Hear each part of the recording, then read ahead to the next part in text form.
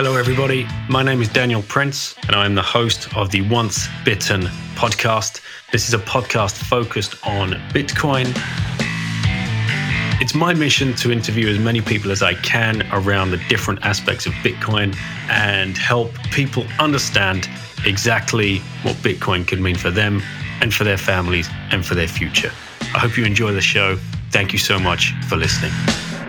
Hey guys, welcome to the Once Bitten podcast, and today's guest is Seth Peachy. If you're wondering who Seth Peachy is, don't worry, very few of us would have heard of him. This is another one of those episodes where somebody via Twitter reached out to me on DMs with an incredibly long story, very heartwarming story.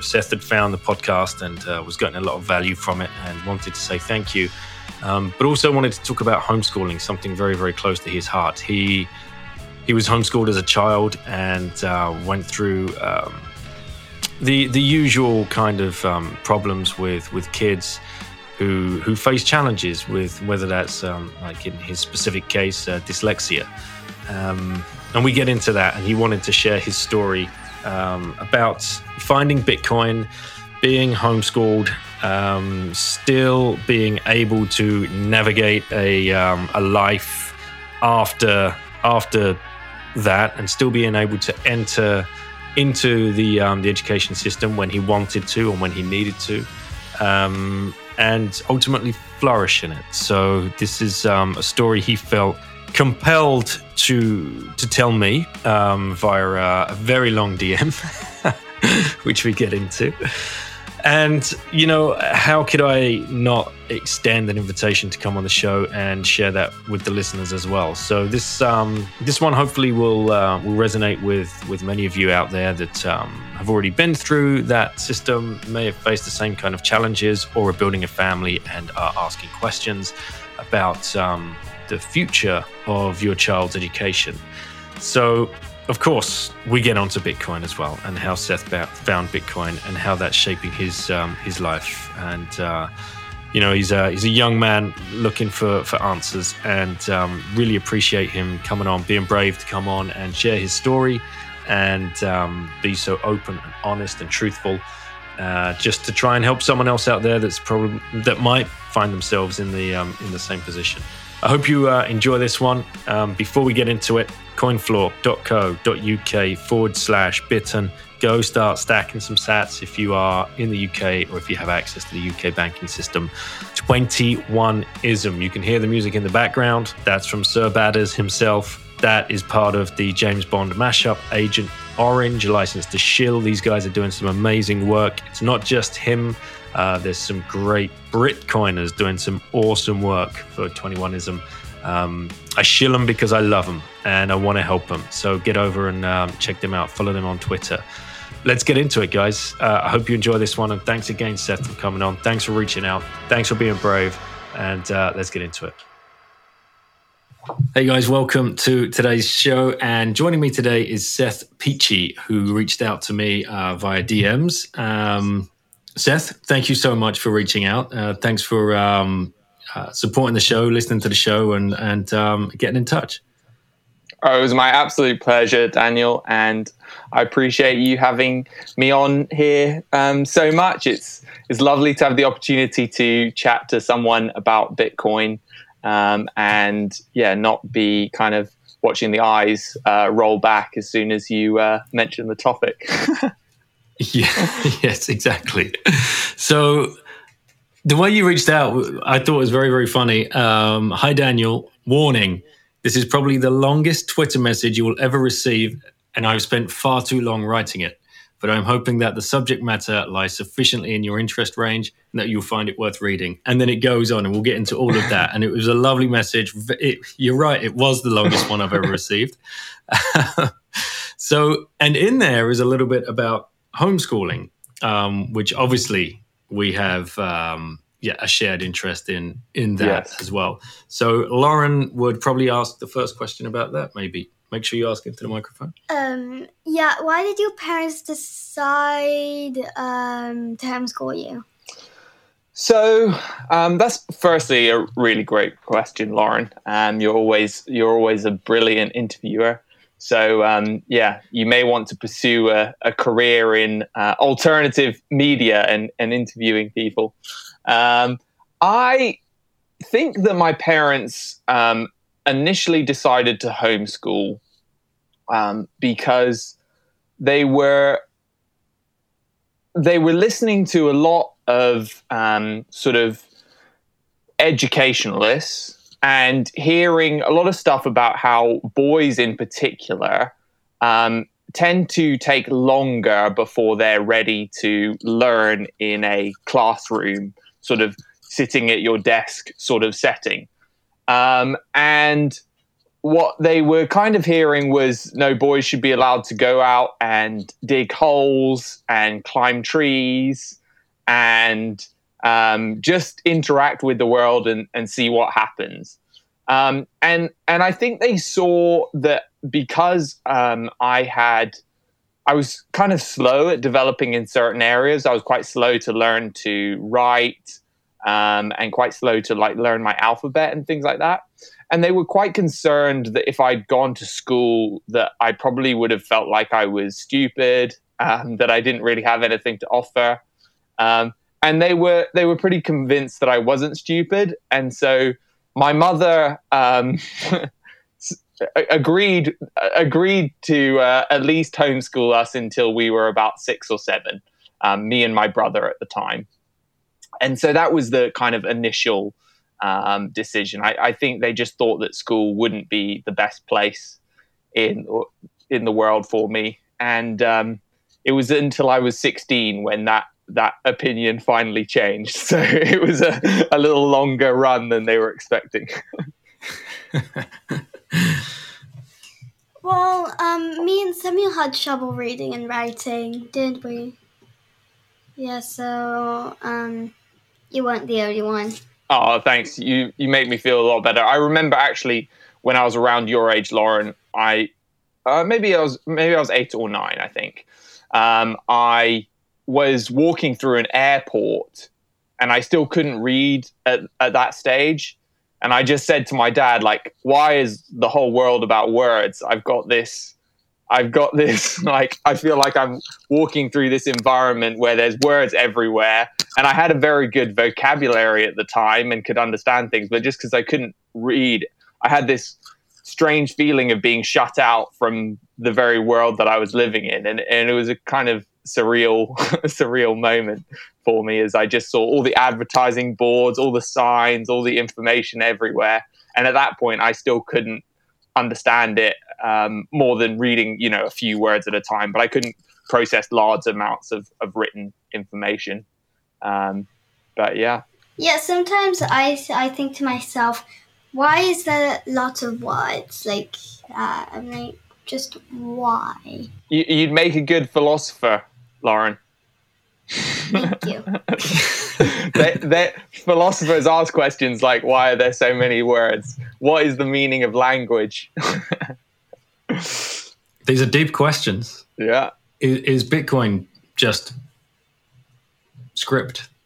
Is it just letters and numbers? Do you think Bitcoin, if you're living in a country where a lot of things have genders assigned to them, do you think Bitcoin would be a male or female gender? Great question. Is it le Bitcoin or la Bitcoin? I think it might be a male. You think so? Yeah. Masculine? Yeah, masculine. Why do you think it would be a male? Because it, I don't know, le Bitcoin, la Bitcoin. I think it's le makes more sense than la. Just the way it rolls off the tongue, you think? Yeah. Okay. I think it might be female because it has cycles, and whenever you think you finally figured it out, the difficulty, it becomes more complex and harder to understand. So I think it's definitely going to be a female. It's a female because there's an E at the end. There's no E at the end. There is no? Okay, then it's masculine. But yeah, you're right. There's a difficulty adjustment. And once a month, maybe. Sorry, female listeners. We are in rabbit holes we never, ever thought we would get into. Do you have any more questions for Seth about? I do have one, but I've said it in podcasts before. Okay, that's fine. It's all right. When did you no, hold on. When did you figure out about Bitcoin? I think it's that. Well, I figure out about Bitcoin never. I still don't think I have figured out about Bitcoin. But when I first heard about it, I don't remember the first time I heard about it because I'm sure I must have come across it. I remember the first time I learned anything about it, I had already heard of it, and that was in 2013. I was studying philosophy at the University of York, and I had a friend who was studying maths and philosophy. And she had done quite a lot of reading on Bitcoin and seemed to understand it quite well. And she brought it up to me. I think we might have been talking about economics or politics or something like that. And she brought it up to me and kind of explained it from I don't want to say like totally first principles, but from a kind of more first principles perspective that wasn't a kind of like based all around the price or things like that. And she had a decent understanding of it and has actually gone on to work in cryptocurrency. And I remember thinking like, wow, this is really like a fascinating idea. I really like the decentralized aspect of it. I thought the scarcity aspect of it was interesting. But I think at the time, because I was at university, I didn't really have very much money to speak of. I wasn't really buying anything on the Silk Road, or I didn't have any use of a currency that would be harder to trace or things like that. And so I didn't really see like how it was relevant to me at that point. She wasn't really explaining it in terms of like how this could be useful to the world. It was just like, oh, here's something that, you know, if you want to find a way to use a currency like this, it's an interesting idea. So at that point, I was of the opinion like this is the first of what will eventually become prevalent across the world. I kind of thought, okay, well, you know, the first motor car wasn't the Model T, so like it's going to take a little bit of time before the cryptocurrency is developed and this whole thing is solved. So that was probably the first time I got any kind of real understanding of Bitcoin. I thought it was interesting. As I've looked back at the price of it at that point, I definitely wish I thought it was more interesting, or perhaps had some form of interest that led me to buy it for some other illicit behavior. But at that point, I was, I didn't have any need of a decentralized online currency. But yeah, does that answer your question, Lauren? Yep. And yeah, that's it. Yeah. Can I ask you a question, Lauren? Yep. Of your time homeschooling, what have you found the most revolutionary compared to being at school? You did spend some time at school, didn't you? Yes, I have. So what do you find is the biggest difference? Well, the biggest difference, I mean, school is fun, but not as fun as homeschooling. Homeschooling, you can do lots of fun things, like as in 3D modeling. You can learn by having fun.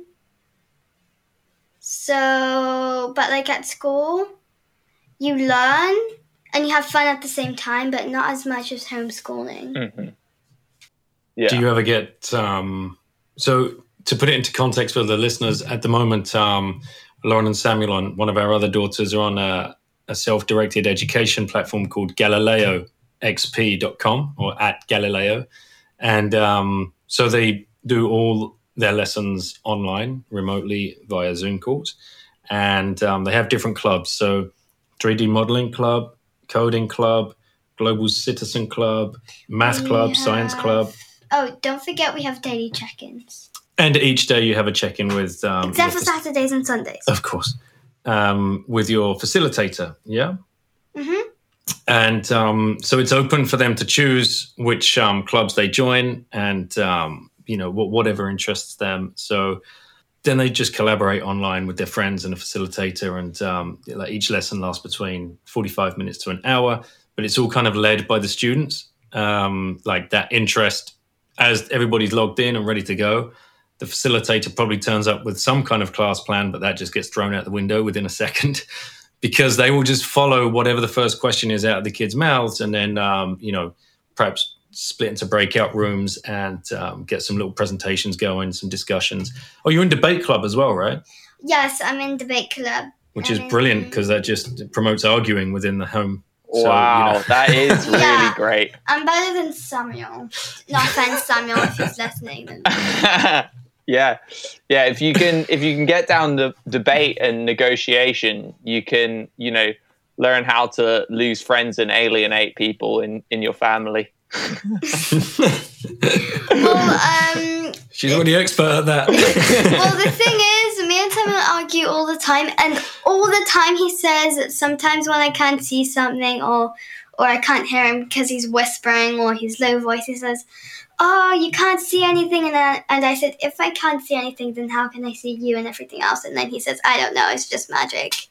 Wow, that's quite a statement. I think one of the most important things that you can learn through homeschooling is I think it does a better job of teaching you how to learn, which I think is the most important skill that you can leave your childhood with, is an ability, first, a love of learning, an interest in the world around you, an interest in understanding new things, curiosity, and then the ability to find a way to learn about those things.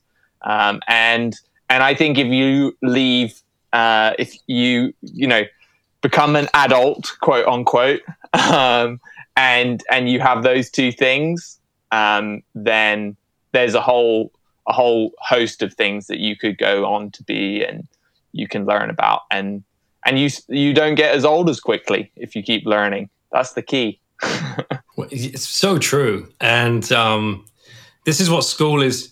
School has almost 100% strike rate at killing a love of learning and spoon feeding information to kids rather than, pushing them to go and find it, what they need. And especially in today's day and age, you can learn whatever you want on, in 10 minutes on a YouTube clip, right? That's what you do, isn't it? If you want to learn something, where do you go? Galileo as well. You can choose whatever you want. You can do coding. But if you wanted to learn something new, like we found that baby bird the other day, the baby swift. Not so straight the other day, a few months ago, excuse me. So straight onto YouTube and, learning about that. And that's what I think. There's a big stigma around the word homeschooling. That word kind of just puts this picture in people's minds of, you sit your kids down at 9:00 at some kind of like dreadful flip-top desk, with a quill and the dip ink, and you're the teacher at the front of the classroom. Yeah. Because it's so ingrained in us, that system. Yeah. But it's not like that. Is there anything else that you wanted to ask Seth? Or did you want to ask Lauren anything further? I wanted to ask how you find Samuel's your twin, is that correct? Yes. So do you find that Samuel is your best friend as a twin? Or do you find that sometimes it's a lot of challenge to get on? So do you find he's your best friend, or sometimes it's just too much fighting? Well, we fight a lot, but sometimes, we're friends, we argue. Then we're friends, we argue. Then we're friends, we argue. Or the whole entire day we're friends, and then we argue in bed if we're in our sister's bed. Caitlin, when she's gone. Mm-hmm. Yeah, sometimes we argue then, but That's really nice. So it means that you have a really good friend at school, even when you're being homeschooled. Me and my brother, we're only 16 months apart. And so we were always very, very close growing up. And we similarly argued a lot, fought a lot. But I think it was because we knew we loved each other so much that we knew we had such a high tolerance for one another, being mean to one another, that we could get away with stuff that we would never do to anyone else. But because at the end of the day, we knew we would make up and get on. We ended up fighting a lot, but it was good. I learned a lot about conflict resolution through fighting with my brother. Yeah. That's what I keep telling myself. This is just, this is all good for them, even when they're arguing over like the tiniest things. Yeah, we argue a lot about it. Like, even if, like, I don't know, if I got a bigger cookie, then we'll start arguing. That's something that's really worth fighting for. I've always said. You'll be arguing over who has the most sats soon. Yeah. Or who has the most beer. Yes, exactly. Which, by the way, that has finished. So you've got a job to do. So you better say goodnight to Seth. Good night, what? Well, goodbye to Seth. Okay. It's not your bedtime yet. Good evening, Lauren. Enjoy the lovely French sunshine by the look of it. Thank you. Yeah, it's a trouble because it's just coming down on Daddy.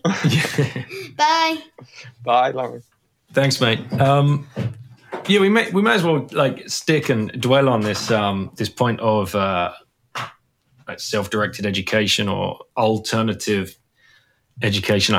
Air quotes, by the way, listeners, for alternative education. How can education be alternative, right? This is it's only called alternative because you're not doing what the government have so kindly put in place for us as a human right, to have this in air quotes again, free schooling.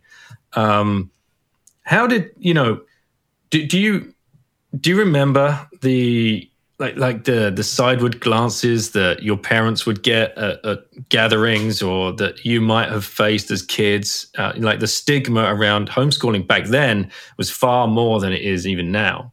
Yeah. No, I do remember a lot of it, of my mum having to, in social, I think particularly in the UK, my dad is American, so when we would be over there, it was much more accepted and common. But in the UK, it was, far more so than now. It was something that was really odd. So I remember certainly as a kid, if we would go with my mum shopping during the day or something like that, she had to pick up the groceries and she'd have 4 little, ducklings in tow behind her, and people, making comments like, oh, like inset day today, or you're all out of school. And just like, I think at some points my mum would just, from the exhaustion of knowing, okay, this is going to be like a long conversation if I say it, she'd just be like, yeah, we're just, a few hours off school and we're going to be back, and just go that way. I definitely remember I think there was a little bit of pressure, like when we would do things like swimming lessons or sports or anything like that internally, to like demonstrate. I think I felt, probably as an oldest child, I also think I have some like general sense of like wanting to represent my family well, and not wanting to, oh wow, I need to get one of those a beer delivery system. Lauren just delivered me my second beer, so perfect. Thank you, Lauren. Go ahead. Yeah, so I think there was an element of like wanting to like perform well and show that like we weren't the backwards hillbillies who who didn't have anything to show for our hippie parents, in quotes. So I think what was always interesting was teachers and coaches in environments outside of school. They would always feed back to my mum like, oh my goodness, I can't believe like how well your children listen, how, you know, like respectful they are towards us, where all the other kids like are just messing around, doing whatever they want to do, no interest in learning. And I do think a lot of that was just because, like, for us, this was like a quite different environment where we had normally chosen, you know, or I mean, it would be like, you need to learn to swim, but we would like still wanted to be there or whatever. And so for us, it was like, okay, we have an hour now where someone is taking out the time to teach us something. And like, I want to give my focus and like do the best at this that I can. Whereas for the other kids, it was just another hour of their day that was essentially daycare, which I mean is essentially what I think the school system is. It's just a way of making sure both parents can work as much as possible, and the state saying, look, you know, we'll take these off your hands and give them a bunch of useless information that, you know, a quick Google search will tell them. And so I think there was definitely a lot of times where I could feel the pressure that my parents felt, that like, okay, we hope this kind of works out.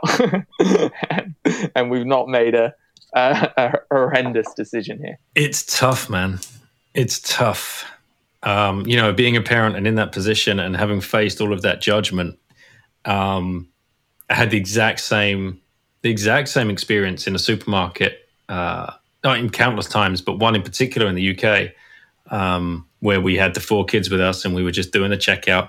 And by this time we'd been traveling with the kids for like almost 2 years. And, but the lady was just like, you know, at the checkout, you know, just all snarky and like, you know, oh, school holidays where you're from? And we're, you know, we're like, huh?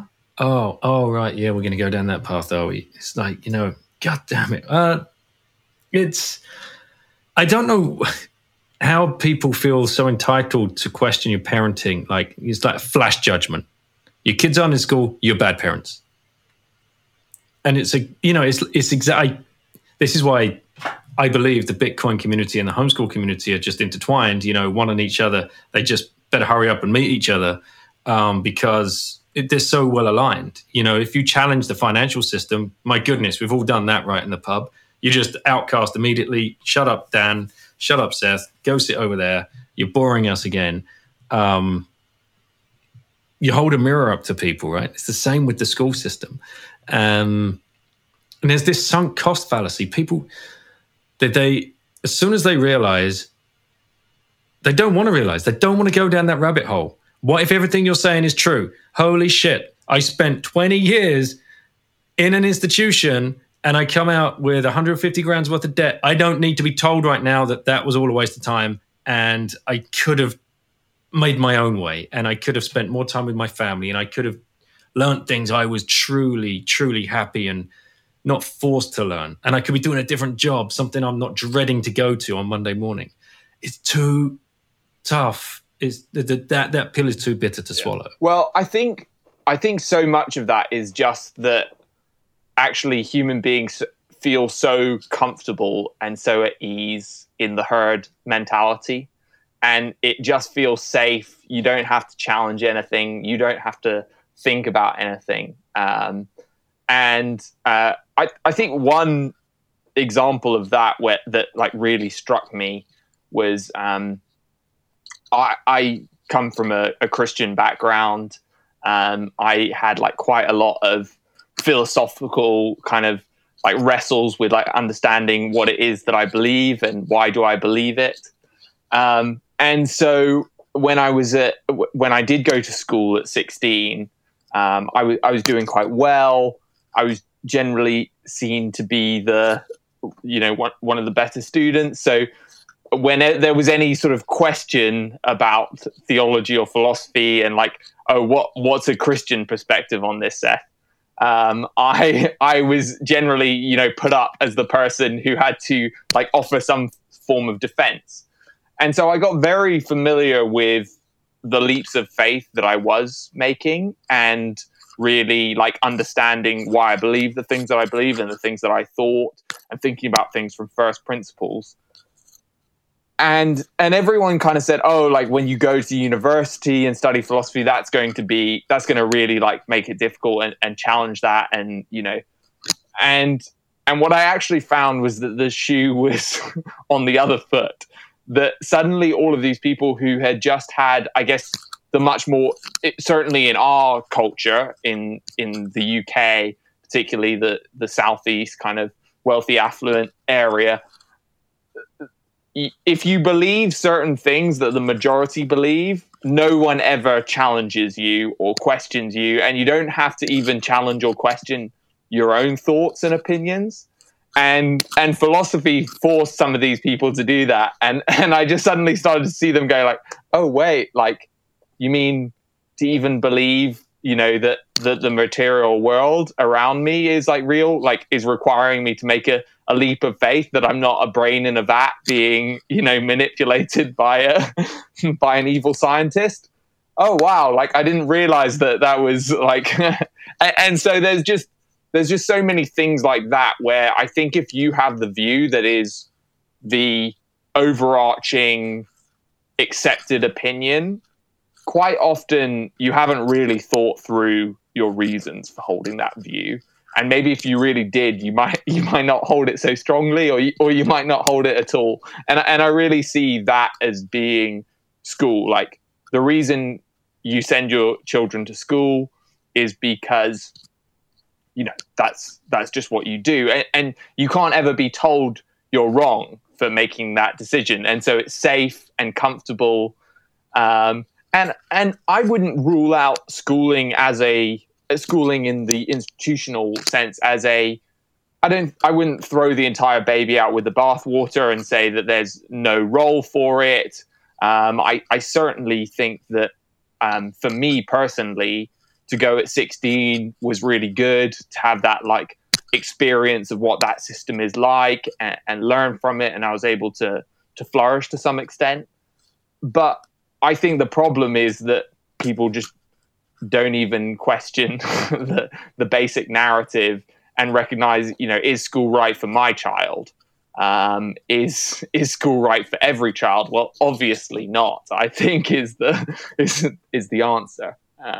But yeah.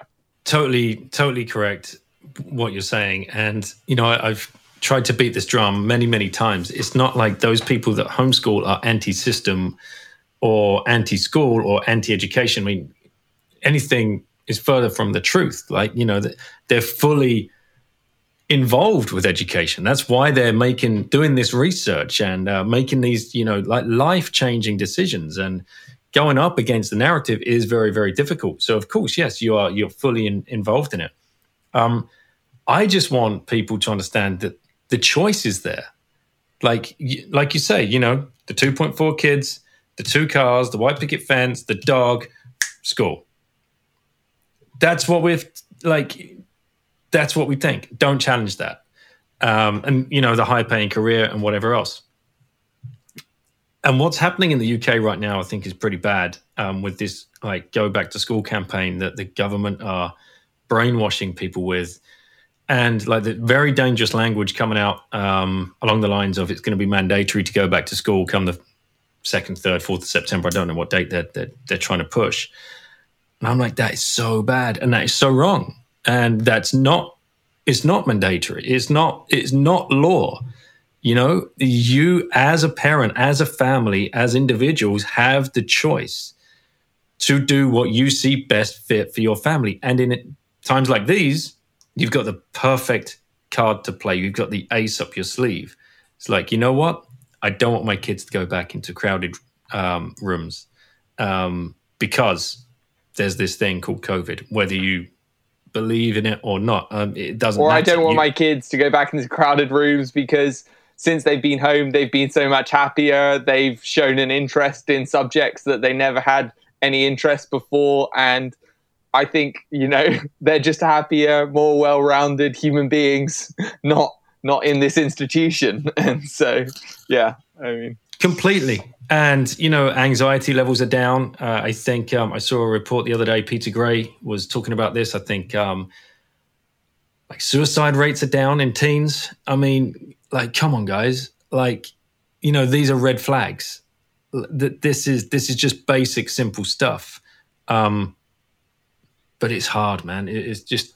Yeah. I mean, it's challenging, particularly. I feel like Britain as a nation has such a long and rich history of liberalism and being tolerant of people's not fitting in the system and not doing exactly the same as everyone else.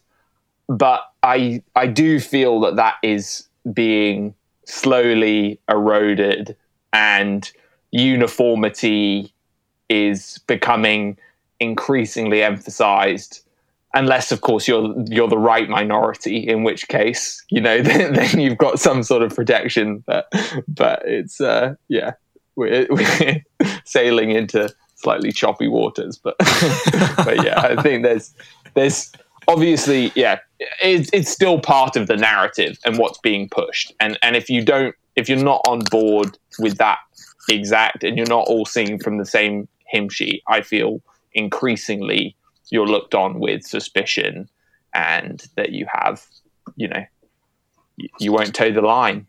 And frankly, I think we need more human beings that don't toe the line. And that's what Bitcoin is. It is. They're not towing any lines there. So for those people that are listening, I just want to use you as a bit of an example, because you were homeschooled all the way up to 16. Many people's fears are, if I homeschool my kids, they're never going to be able to get to college. They're never going to be able to get to university. They're never going to be able to get a job. You've done all three of those to a pretty high standard from the story you typed out in your original contact. So what was that like, getting into the institutional side of education? And is there any stories that you could share with us there? Yeah, I'd love to. So my younger brother actually was the first of us who went to school. So he went he was in year 10, but he went in year 9 because there was no space for him. And that was really around the fact that at that point he wanted to study medicine. And my parents were sort of like, okay, at this point we realize we're probably not best placed to prepare you for pursuing that sort of profession. And so we think it's probably in your interest at this point to go to school, which again is really the approach I think you should have as a parent to school, which is, here's this option where with certain career paths, unfortunately, you have to jump certain hoops. Or fortunately, you may prefer to have had to know that your doctor has jumped a certain number of hoops rather than is self-taught or whatever the case may be. So he was the first to go in, and I think there was a certain amount of like realizing the kind of like fear of school, because there was an element in, I think, all of us that was like, okay, because we had never been to school other than preschool, like, oh, what's it going to be like? Are we going to be able to keep up? And to be honest, my mother had kind of used it slightly as a threat when we were younger. It was like, do your work or I'll send you to school, and then you'll have to do even more homework if you're complaining about this much, So there was a little bit of that. But then I think when I saw my brother go, and I saw that he was doing well, and that it kind of lost some of that fear. So I was very into sports, very keen on that, but I'd had sort of limited amounts of opportunity to do team sports just because I wasn't in school, and so I applied to. I first of all did 5 GCSEs in a year, which was the minimum requirement to get into this sixth form. And you did that from home? You just... bash that out, no problem. I did a few through something called, I think it was called like Oxford Open Learning. I did a few just with like some local teachers who actually like were willing to just tutor me a bit on the side. And so, yeah, I did those all kind of at home. My dad's really helpful in that he's one of those people who remembers everything that they were ever taught. And so like it was, I would quite often use him as a resource, and, you know, he would just look back over your maths or whatever and be like, oh yeah, I, you know, still know how to do all of this and stuff like that. So that was really useful. But yeah, I decided to do those at home, and then was applying to a school called St. George's, which, if you're a rugby fan, Owen Farrell, George Ford, Maro Itoje, Jack Singleton, who's been kind of on the fringes of the England team, we're all students there. So it's quite, we're really close to Saracens, which is probably one of the most dominant English rugby clubs until they got into some trouble financially recently. But yeah, so it's quite a cluster. And I was a fairly big teenager and thought that I'd like the chance to play some rugby. So I was quite interested in going to this school. But when I applied, I had a kind of preference because my brother was already at the school. So they had to kind of like take the application seriously, but they were pretty concerned about me. To be honest, they invited my parents in for like a special like conversation about me and all the concerns that they had, where they were going to make the final decision on whether to let me into the school or not. And my parents, being the slightly controversial people that they are, they're like, we're just going to bring Seth with us because, frankly, we think he's a lot better at speaking for himself than we can do any job of reassuring them about that. So all the heads of the sixth form and various senior teachers were there. And I was brought in, and they were all quite sort of shocked. And they were like, oh, well, you know, we're going to say things that he might not want to hear or whatever. So essentially the gist of it was they didn't think I'd be able to keep up. They thought that I remember they had one phrase. It was quite a high achieving school a few years ago. It won state school of the year in the UK. So pretty high academics. And they said, you know, all of these children have been on a highway to success, you know, since they were 4 years old. And they've just been on this highway, and you've been like going along the back roads doing who knows what. And I just like immediately said back, I was like, yeah, that's really interesting. Don't you think there's a possibility that I might have seen or learned a few things on the back roads that all the kids on the same highway to success missed? And they kind of, there's a few like draws dropped, a few sort of like waiting moments. And anyway, I think they were suitably convinced that I wasn't, I wasn't such a failure that I wouldn't be able to keep up at all. But they included me on academic probation. I was only allowed to do 3 AS instead of 4, which frankly I didn't mind about too much. But they were essentially going to do 3 months, and at any point in that 3 months, if they felt like I wasn't able to keep up, they would just like ask me to leave the school. So I joined with a kind of, I didn't have any aspirations to go to university or anything like that. It had always been something that I'd kind of thought. Both of my parents had gone to university, but I didn't have this kind of sense of, oh, you must go to university. I didn't expect to do all that well, because obviously there were all these concerns about me keeping up. But I do remember we sat exams AS exams, and part of them were quite early in the year. And I got my first results back, and I was actually a bit confused because I hadn't ever read an exam sheet before, but I just saw all these like whatever percentages and then like lowercase letters. And I sort of like, I asked my friend, I was like, what does this actually mean?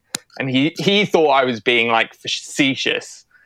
He's like, oh yeah, sure, you get all over 90% in all your AS exams, and they're all like very high A's. And he's like, and now you're asking me what they mean.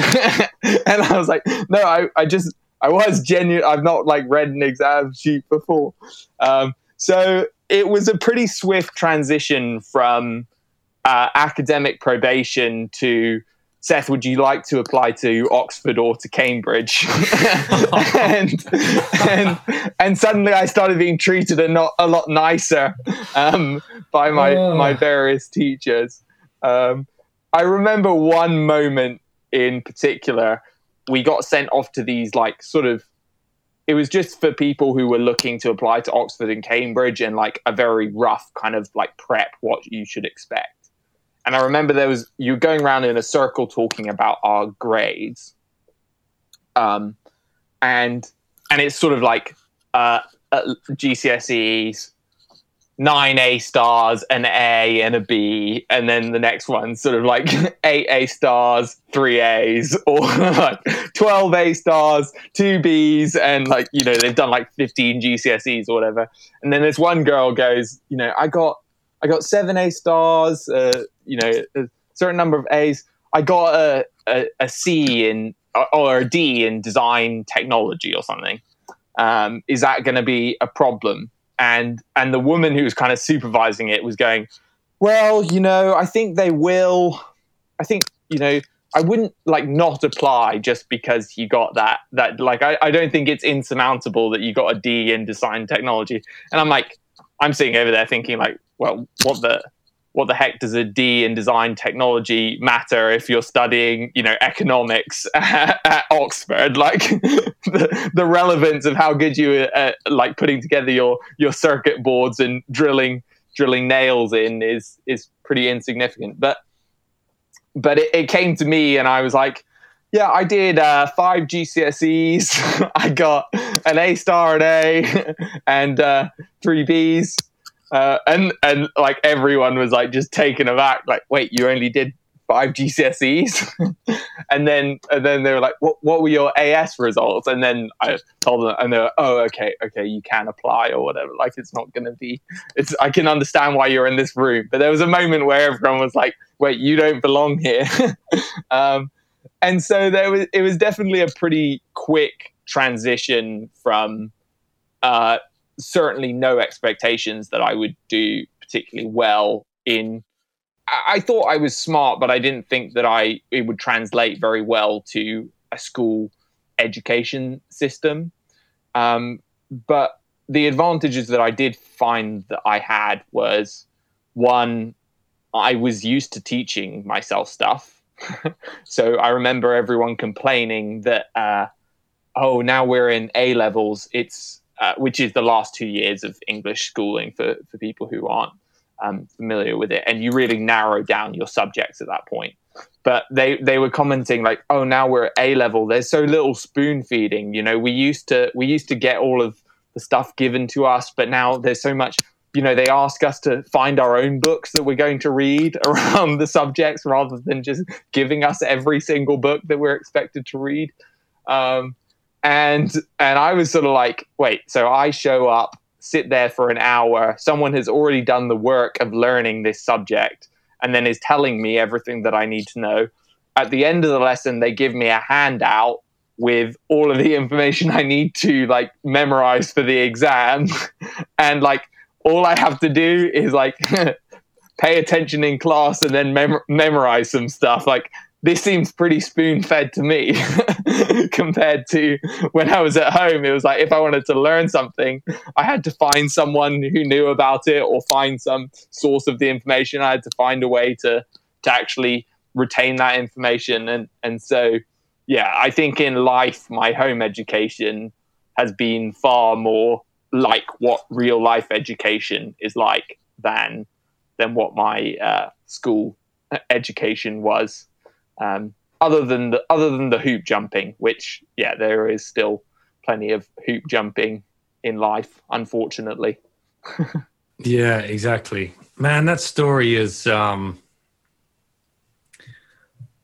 it's so great, but at the same time, it just makes me it gets me a little angry at that the system. Like, here you've got like a 16-year-old kid trying to apply to a school, and you're faced down by this bunch of disbelieving adults, and this is their job to inspire people, to be mentors. Yeah. But all they're really worried about is the league tables of the school. That's it. That's all they care about. They don't care about the kids that are coming through the system. And this is why so many kids just end up spat out at the other end. And it's just so damn, the levels of depression in young teens and anxiety and stress is all because this damn system that it's dehumanizing fundamentally, the system. If you fit it, then you can be put on a pedestal and valued, but if you don't, you're cast aside and made to feel like you don't have anything to offer or give, which often couldn't be further from the truth. I mean, there's so many brilliant examples of people who obviously fail at school and go on to do amazing things in life. But I think we would see a lot more of those people going on to do amazing things if it weren't for the ones that we lose to, whether it's crime or suicide or all of these sort of things, because they've just had their value and self-worth completely undermined by a system that doesn't recognize the value that they have to offer the world. By a kind of a fiat education system, really. Just keep flooding the printing press of,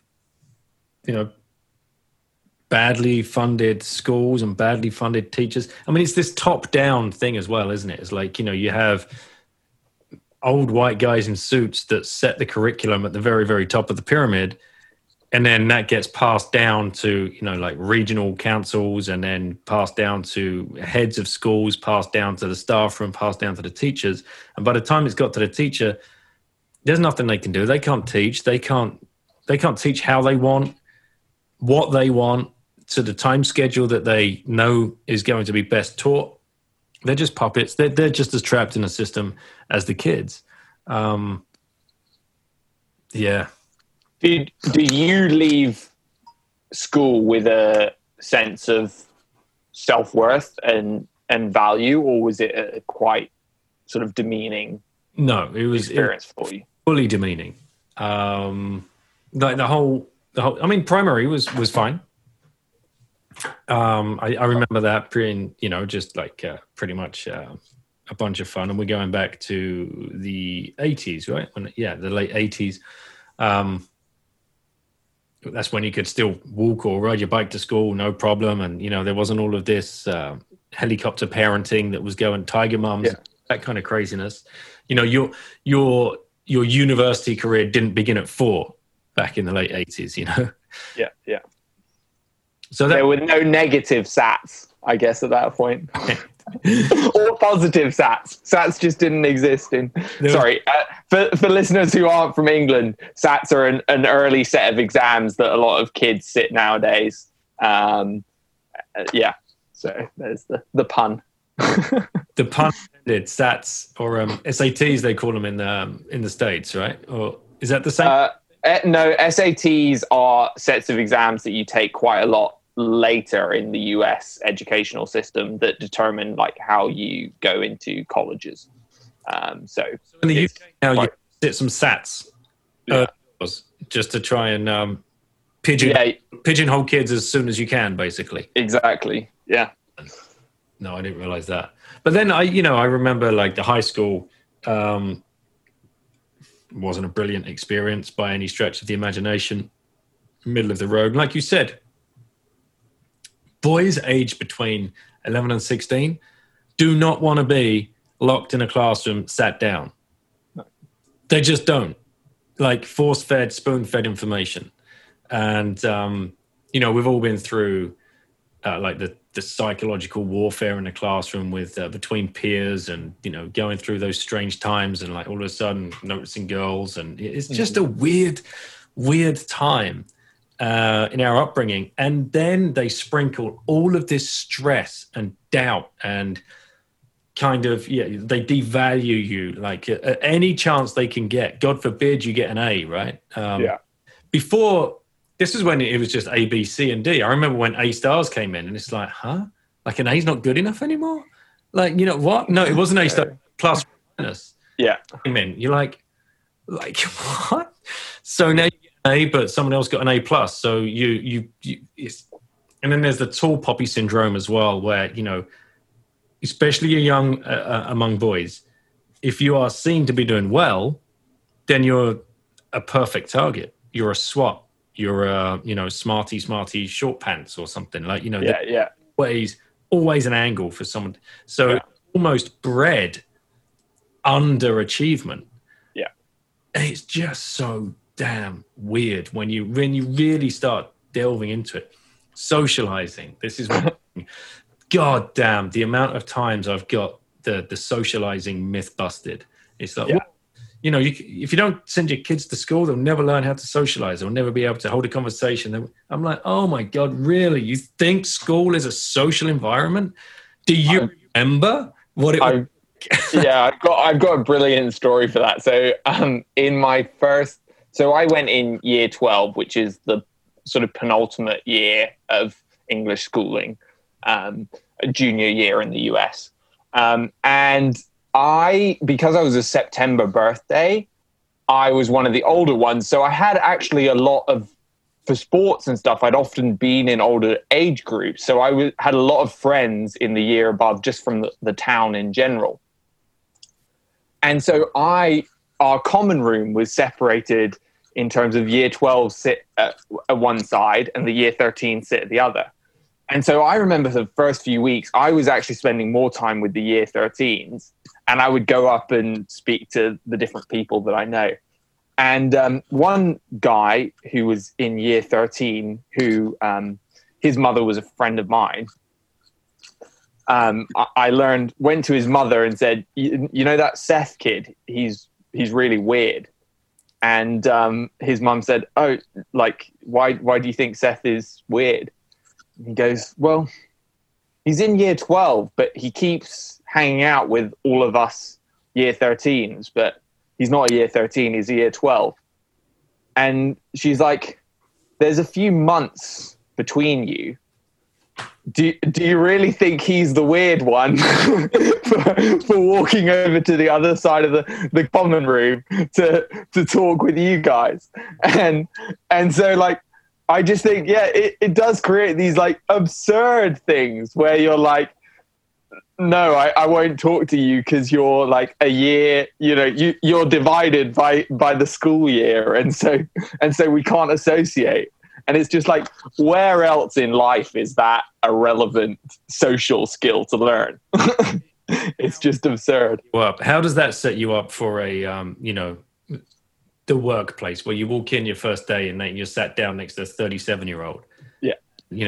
Now you're colleagues and now you go down to the pub together. It's just like, it's just crazy, the whole thing. The ability to talk to adults is so much more of a valuable skill than the ability to talk to, it is great. I really love children. I like talking to children, but for the majority of your life, because human beings for the majority of their lives are adults, the most of your time you're going to spend talking to adults, and certainly people not in exactly the same age bracket as yourself.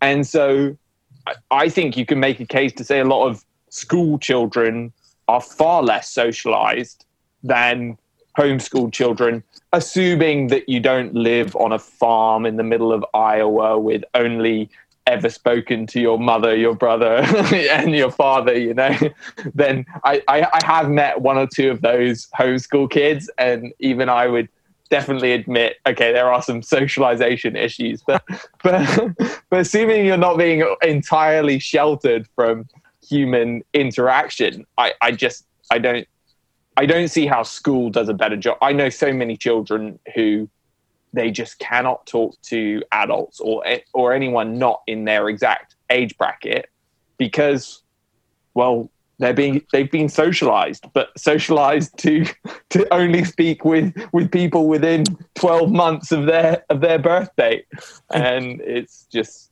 That's why you know, that's one of the biggest takeaways we get from people is like when they meet our kids, they're like, "Oh my God, I just had a conversation with a 9-year-old." Like it blows their minds, and that's why Lauren loves coming on and like interacting with people like yourself and everybody else on the podcast, or Samuel and Sophia's asked us a few questions because they have fear of the adult. Exactly. They're curious. They want to interact and they want to learn and hear stories. It's such a skill, and it stands you apart from any list of numbers or upper or lowercase letters. That's for sure. Yeah. But we should probably start talking about Bitcoin at some stage. Yeah, let's get on to it. So you clearly philosophical background and you know, self-taught. Something led you down this path. Had the early interaction with a classmate, but things brought you back into the orbit, and I think I'm probably getting a feel that you're never leaving it again, and for you now, and you want to stack as hard as you can, even find a job within the realms of Bitcoin. What brought you here? Like, you know, what was that pill and what was that journey? Yeah, so after university, I was applying to a lot of the sort of top strategic consulting firms, McKinsey, Boston Consulting Group, Deloitte, those sorts of, and it wasn't really out of like any built. I just sort of thought, well, I enjoy solving problems. I like to travel. Okay, like consulting seems like a classic sort of choice. And what I was kind of finding in interviews and stuff like that was, firstly, a lot of the candidates had done like 2 years of work or had their masters in, one guy even had his masters in consulting, which I was like, how is that a degree? Like he'd done his undergraduates at Warwick in economics and then a master's in consulting. And I was like, really? Like, have we really got to the stage where universities are just playing this game now, that they're not even like, they're just creating sort of business subjects and then offering degrees so they can offer some sort of value to, you'll be guaranteed a job at the end of this. So anyway, I was getting somewhere, but not far enough. And I sort of realized, like, okay, even though this is a grad job, apparently just being a graduate and having not done nothing with your summers and, you know, done a bit of work experience isn't going to cut it. So I had this surreal experience of having an interview in the Shard one day and then in a retail park in sort of near Basingstoke the next day. And it's sort of overlooking the Tower of London one day and then a car park the next. But I ended up taking a job in this very small startup that was looking to help people buy businesses in the UK. So doing mergers and acquisitions, really. And as I was doing that, I was really interested in learning more about macroeconomics. I've always found that I learn better through auditory processes. I never took a single note in university. I just sat in lectures and listened to what was being said. And I found that I could generally recall, I mean, it's not like perfect, but I could generally comprehend and remember a huge amount more from a lecture than most people. And I think that was a coping mechanism because I was slow to learn to write. I just developed this ability to actually remember things that I had heard, which is generally, I think, turned out to be more, now that I can obviously write, it's turned out to be more of a skill. But I still find if I'm writing, my retention of what is being said just drops off massively. So I tend to prefer to just sit and listen. And so I was, in this this period of looking for a podcast. I found the Investors Podcast and just started from ground zero. I always think with a lot of things, often the beginnings are some of the most interesting things, even though it's not tends to be the most polished. I feel like the begins and ends of things, whether it's sort of historic cycles or whatever it might be, often tend to be the most interesting. So I always kind of believe in, even if I'm joining a podcast late that has already a lot of episodes, I love just like starting at the beginning and like seeing the progression and how it changes. So I started at the beginning, was working my way through that. Also had been doing a lot of Khan Academy on sort of all the macroeconomics, all the trading, that sort of stuff. And it was probably 2017, and I suddenly saw Bitcoin's price starting to really go.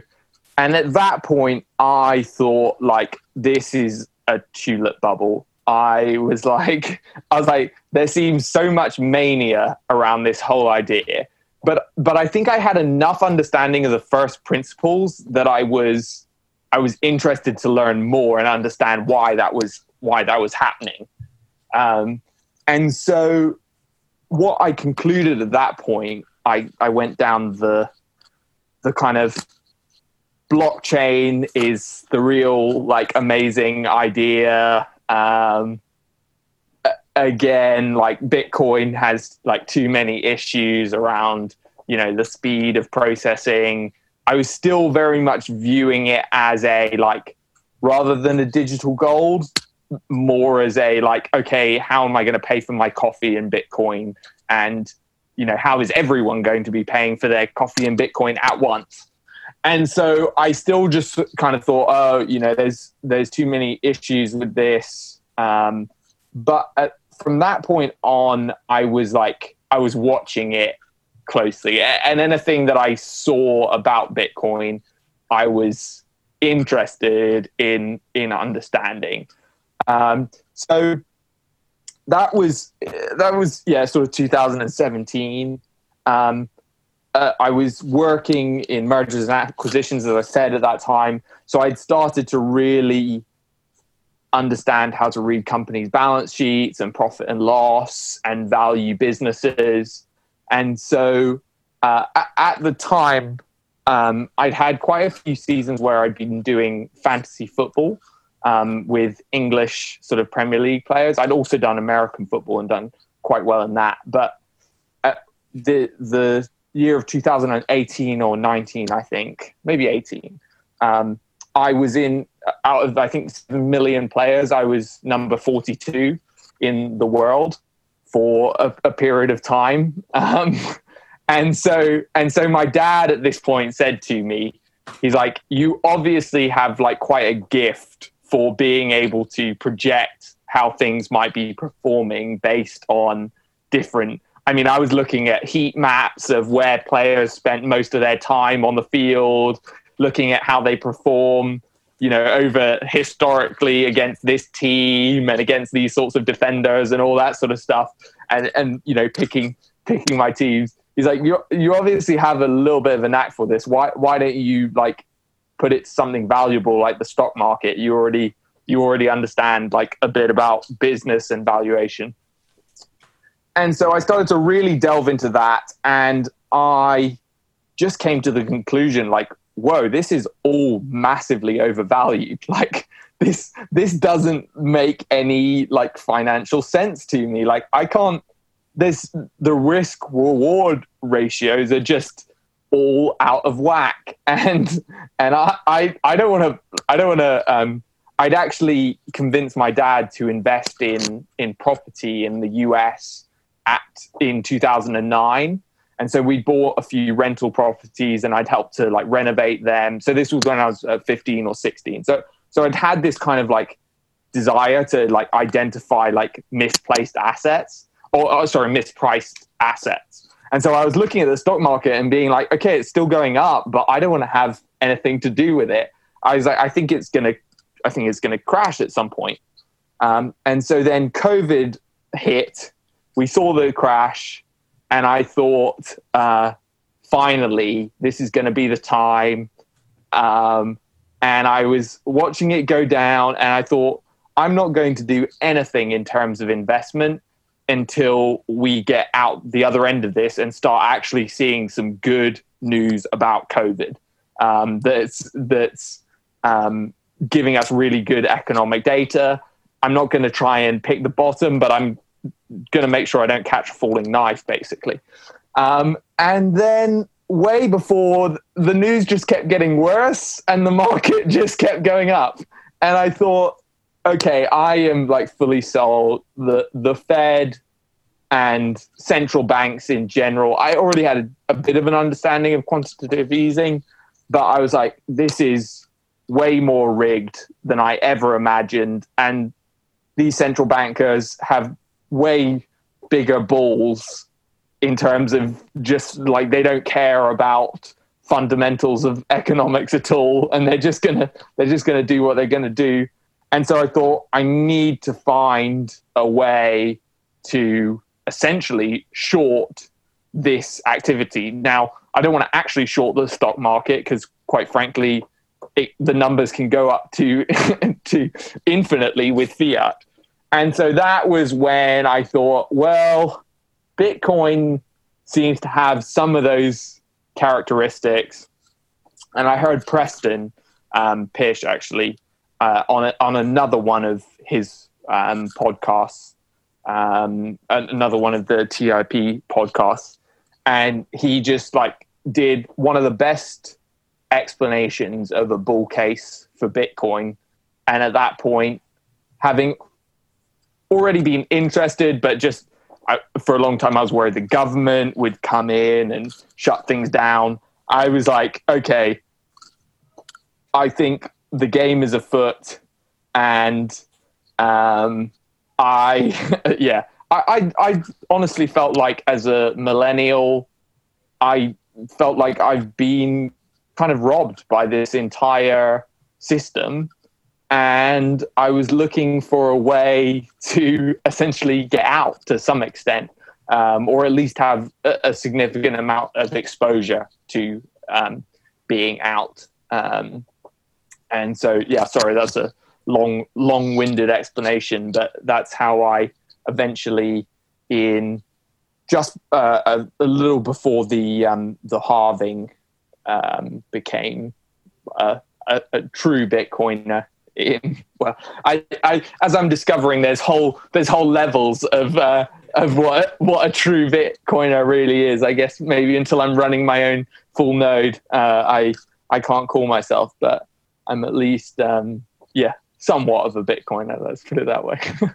As far as I'm concerned, if you're a Bitcoiner, you're a Bitcoiner.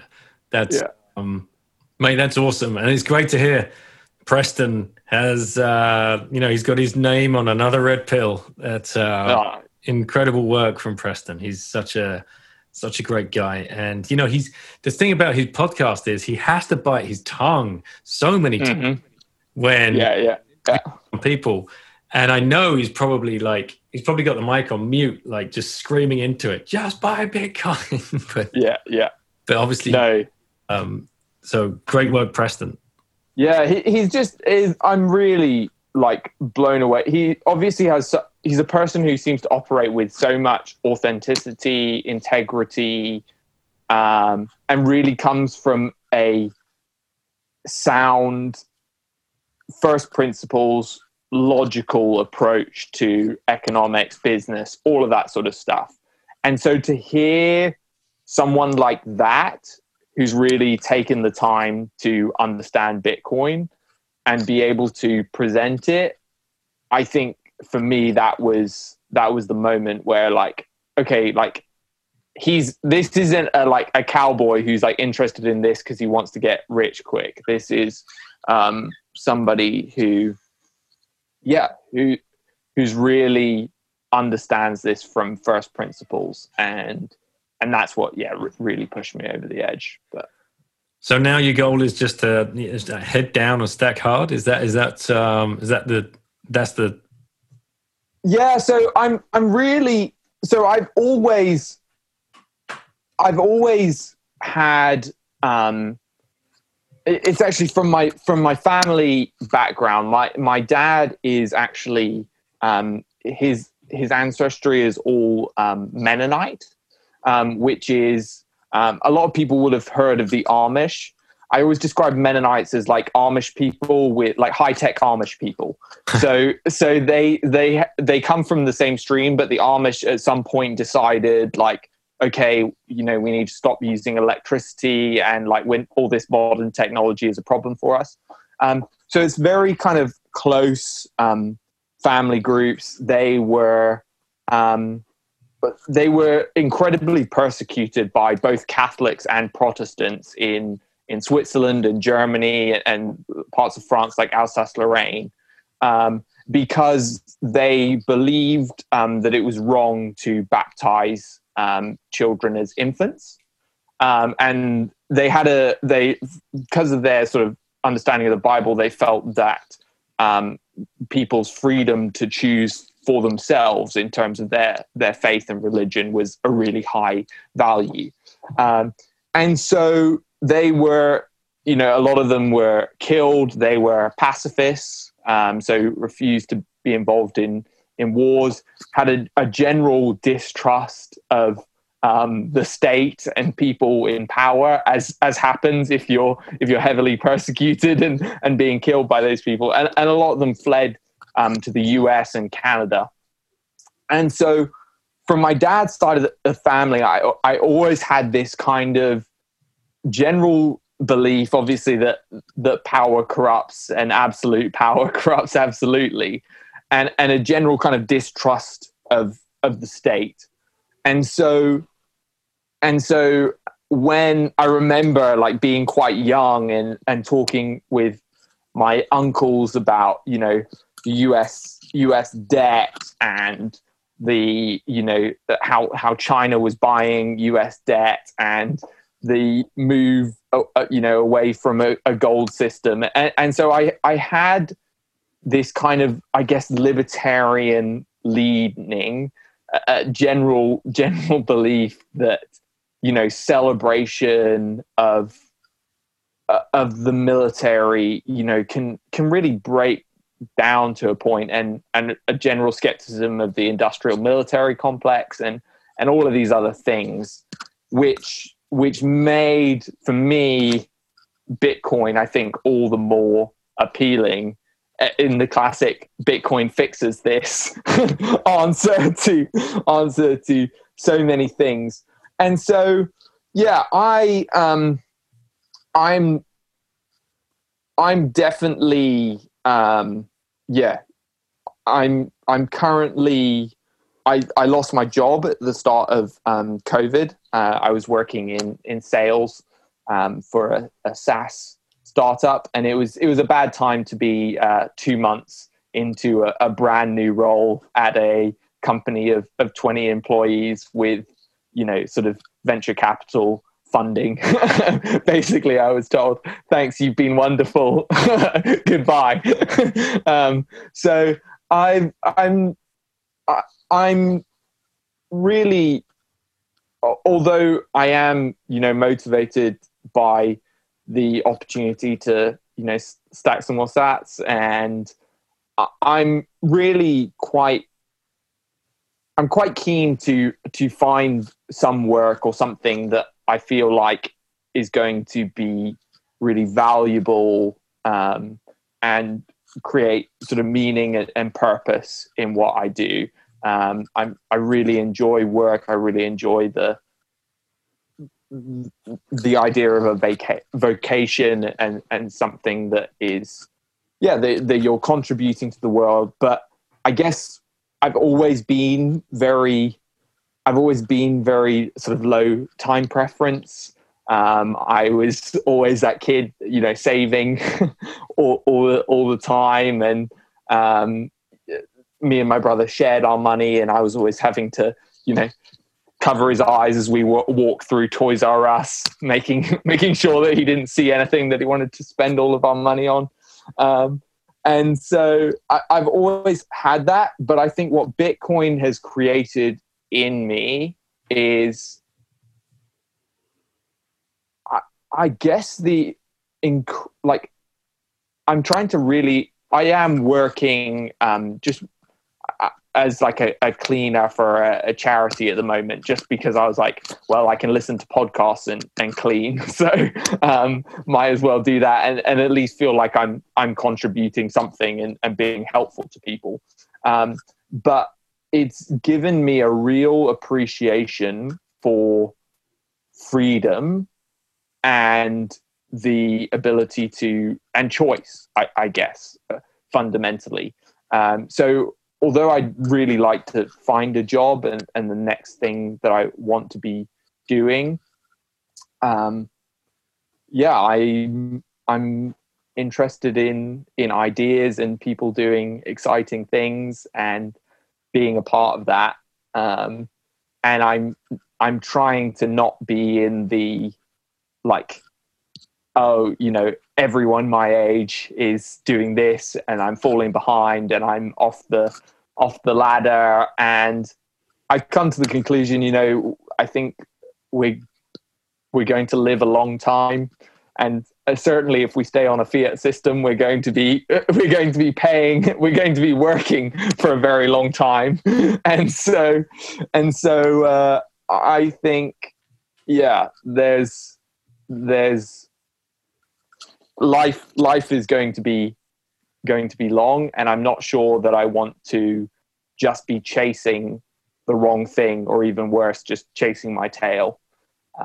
And so that's the sort of state that I'm in. But I mean, I'd like Bitcoin's price to drop a little bit and buy some more, or just maybe when I move on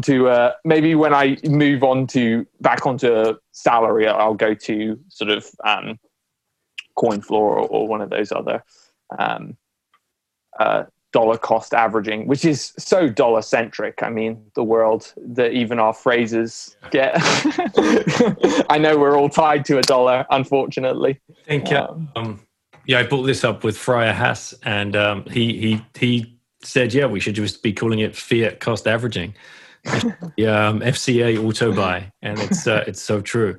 Unfortunately, FCA is already an acronym. Well, I wish you all the best of luck, and if there's anybody listening here, reach out to Seth. I mean, keep an eye out on Twitter. I know you're lurking there. There's new companies being built all the time, and I think that's just going to happen, and more people are going to drift into this this world of Bitcoin, which will lead me to my final question. And I think you already know what it is, but if you had one red pill left in your arsenal, who would you give that pill to, and why? So I have obviously had quite a bit of time to think about this question, and I really love it. I think it's such a brilliant question. I think I can understand why so many people obviously say Joe Rogan, and I think there's a lot of association there of like the ideas seem to align. But for me, in a sort of game theory perspective, if you're going to red pill someone, you don't want it to be someone who might become a Bitcoiner without needing the red pill, as it were, someone who might just discover it on their own. And so in some ways, I think, you actually want to red pill your biggest enemy to some extent, assuming that their influence is significant. So for that reason, I would red pill Xi Jinping, the president of China. And I think there are also another few reasons why I think that's like quite important. Like, firstly, I think he is the most powerful person in the world, in my opinion. I know, like, the US is the most powerful nation, but having studied politics and checks and balances in the US political system, the president's power is so limited, even although it's significantly more as sort of as chief from a war commander in chief from a war perspective. I still think it's massively limited compared to Xi Jinping's. I think Bitcoin would be a massive Trojan horse in the Communist Party if it became a thing. And I really know it's kind of been rumored, so I don't know if it's completely sure, but I heard that people in Wuhan were unable to use their WePay. Most of payments in China are digitized, but they were unable to use them outside of Wuhan. So if you wanted to escape during the worst of the pandemic, you were suddenly unable to, your money wasn't able to work. So I don't know if it's, but without a doubt, China has the power to do that to its citizens.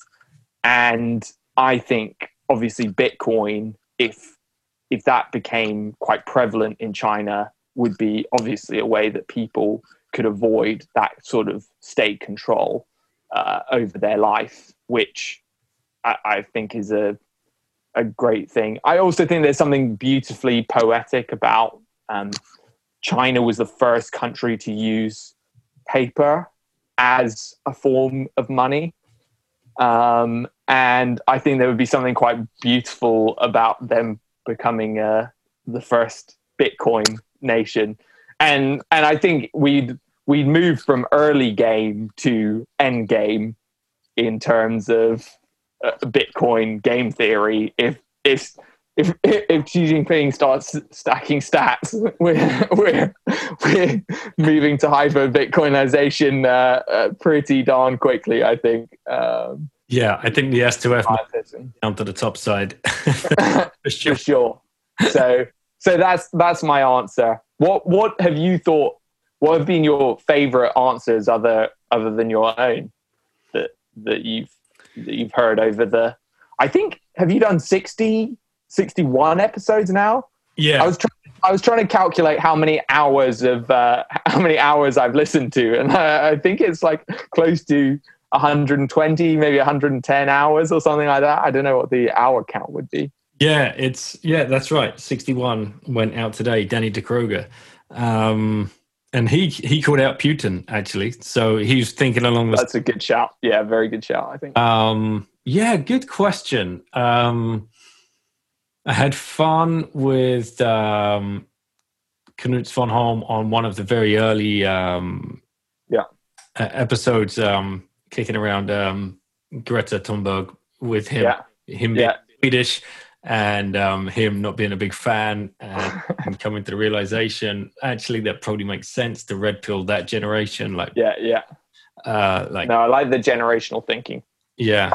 I don't know, mate. You know, there were some sleepers in there, like Mark Yusko. I was, that one cracked me up because I was expecting, like everyone else. Now when I ask it, it's honestly, as you know, like Joe Rogan's probably 60-70% of... Trump is quite common as well. A lot of people say Trump. Yeah. But he didn't miss a beat. Mark Yusko, just The Rock. I'm like, what? What? You know? Yeah. That's probably my favorite, just because, and his reasoning around it. I wasn't expecting it from Mark, you know, this, you know, not to be disrespectful, but, you know, he's an aging white-haired guy, and you expect him to throw out. To be a Rock fan, no, for sure. I really I can't remember who it was, but somebody said the Pope, which I thought was actually I thought that was actually quite clever, because I think it's amazing the global soft power that the Pope actually has. And it is really, it's not concentrated in one nation in any way. And I think in that way, it's got some similar advantages to Bitcoin, in that Bitcoin is by no means a national idea. I can't remember who said that. I'll have it in my notes somewhere. I'll have to go back and dig it out. I just remember thinking, oh, that's clever. Like, they're not just the Dalai Lama, which is another good one for sure. I mean, he's primed, right? The orange robes.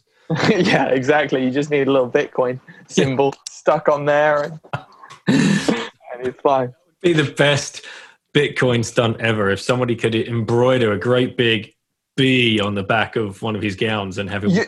I believe that he said he thinks he will be the last Dalai Lama ever. That's a statement that he said. So maybe he thinks that Bitcoin solves some of the issues that the Dalai Lama is. Maybe he's already a Bitcoiner. I'm thinking, yeah, definitely. All right, man. Well, Seth, it's been great getting to know you and having you on the show. And like I said, thanks so much for reaching out and representing those underfollowed or underknown characters on Bitcoin Twitter. Where can people find you? And is there any kind of parting last message that you would like to leave the listeners? Yeah, just to you, Daniel, first of all, a huge thank you to having me on. I think particularly in this period where I'm not working, it was really great to have something that I was really excited about and looking forward to. So firstly, I just really appreciate that and all you're doing in the space, your generosity and your kind-spiritedness with people. As I said in the message, which you missed out, I think you're a brilliant interviewer. I think your ability to just listen and coax out the best in people is astonishing. And I wouldn't feel like, oh, I'm just a little guy in my house doing a podcast. I think you have a real gift and a talent for this. In terms of finding me, I'm only very recently back to Twitter. I can't even remember what my handle was. I sort of abandoned it in my teens or maybe early 20s. Very much back for the Bitcoin and the community. So people, if they search Seth Peachy, Peach like the fruit, EY, my DMs are definitely open, and I really love to connect with anyone who shares this interest or even other interests. Just really appreciative to be on here, and thank you for all that you're doing. Well, thank you very much. Very kind words indeed, and I am definitely blushing behind the camera here, so appreciate that.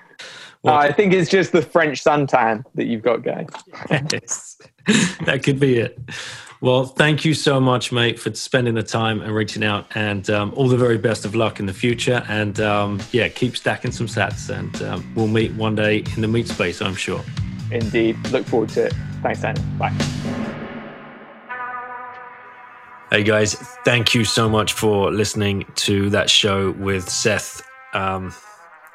I hope you enjoyed that because, again, like I said at the beginning of the show, one of these guys that has reached out. I mean, at the moment on Twitter, he has 36 followers. So go follow him. Let's welcome him into the Bitcoin community. Let's give him something to be, happy and inspired about and rewarded for coming on the show and sharing such a personal story and a personal message that this could have resonated with just one or two people, but that's enough. And that's what these podcasts are about. That's, when I started this, I never for 1 second thought somebody like Seth might reach out to me and be brave enough to come on and share his story as well.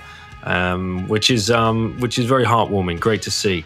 And it's amazing to see how Bitcoin has started shaping his life as well, and now how he's thinking about the future and how all of his decisions going forward as a young man, like every single career decision he's going to start making now is going to be with Bitcoin in mind and with a savings technology in mind. And this is very, very exciting for this generation. This is incredible.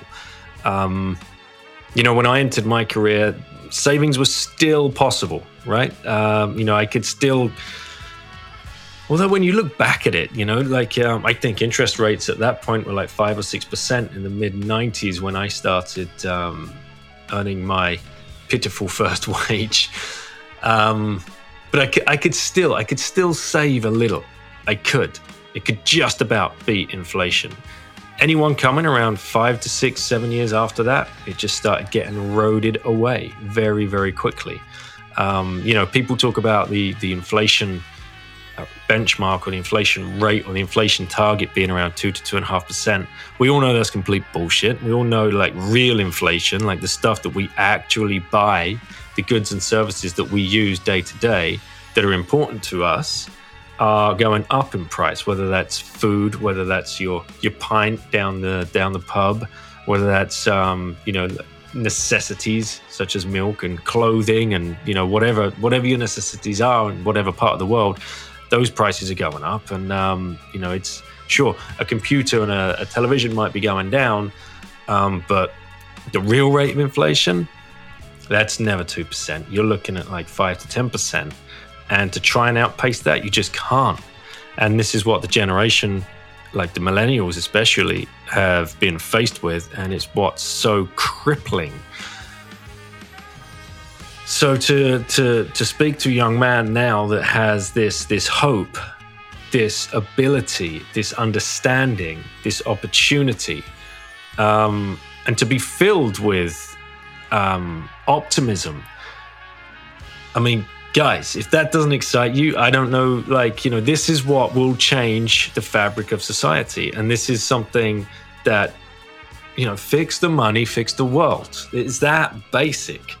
And once more and more people of Seth's generation and younger, more importantly, come to realize that's going to be this shift. That's going to be this move away from the state monopolizing our monetary system. We're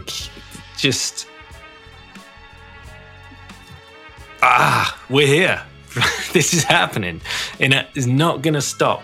And it's young men like Seth coming onto podcasts and sharing his story, hopefully inspiring other people to do the same thing and to start sharing their message. Other people have talked on podcasts, Croesus, BTC, and Brady, I think, was these guys were talking on their podcast about Bitcoin Twitter and the lurkers on Bitcoin Twitter. You guys that have so much to offer, but there's still something kind of like keeping you back from entering into the fray. Get over that barrier, guys. You're welcome. The water is warm. Whatever it is you have to say, whatever it is, whether it's a meme, it doesn't matter. Whatever it is, bring it. Bring the noise. We need as many people doing this, spreading as much of this message as we possibly can in as many different ways, and bring your skill set. You probably think, you're pigeonholed in whatever you do in your day-to-day job and you don't have a skill set. That's nonsense. Self-Banked is a perfect example. He's an anesthesiologist. I hope that's the right word. He puts people to sleep by day and then wakes them up by night with his incredible memes, and his art is just is brilliant, and his message is so good. And there's so many more people like that out there that can offer this value. Ryan Draycott is another one that's doing great work in the meme space. So go follow those guys, and you'll find them as well at 21ism. I know I keep shilling those guys, but this is the reason. Go get inspired. and share their message as much as you can. So a big thanks again to Seth. That was a big leap of faith. Really appreciate you doing that. Go follow him, reach out, say hi. A big thank you to @Obi for supporting the show with CoinFloor. And you can go start stacking sats over there, coinfloor.co.uk/Bitten. Big thanks to what you're doing across the pond, guys, over at Swan. You just keep getting better and better. swanbitcoin.com/OnceBitten if you want to go start stacking over there in the States. If you're not in either of those countries, then hit up the Friar on Twitter @FriarHass. He will list out for you all of the Bitcoin only dollar cost average services, although we should call it fiat cost average, because I don't know why we keep using this dollar term. We have different currencies all over the world, so fiat cost averaging. Go hit up @FriarHass on Twitter. He will have you covered. Thanks for sticking around, guys. Thanks as always for listening. Please reach out, like, share, comment, retweet, do whatever you do. Really appreciate it. I'll see you on the next show, and we've got some great guests coming up. They just keep getting better and better, and I'm loving every minute of this. So thanks to everybody for your support. Bye-bye.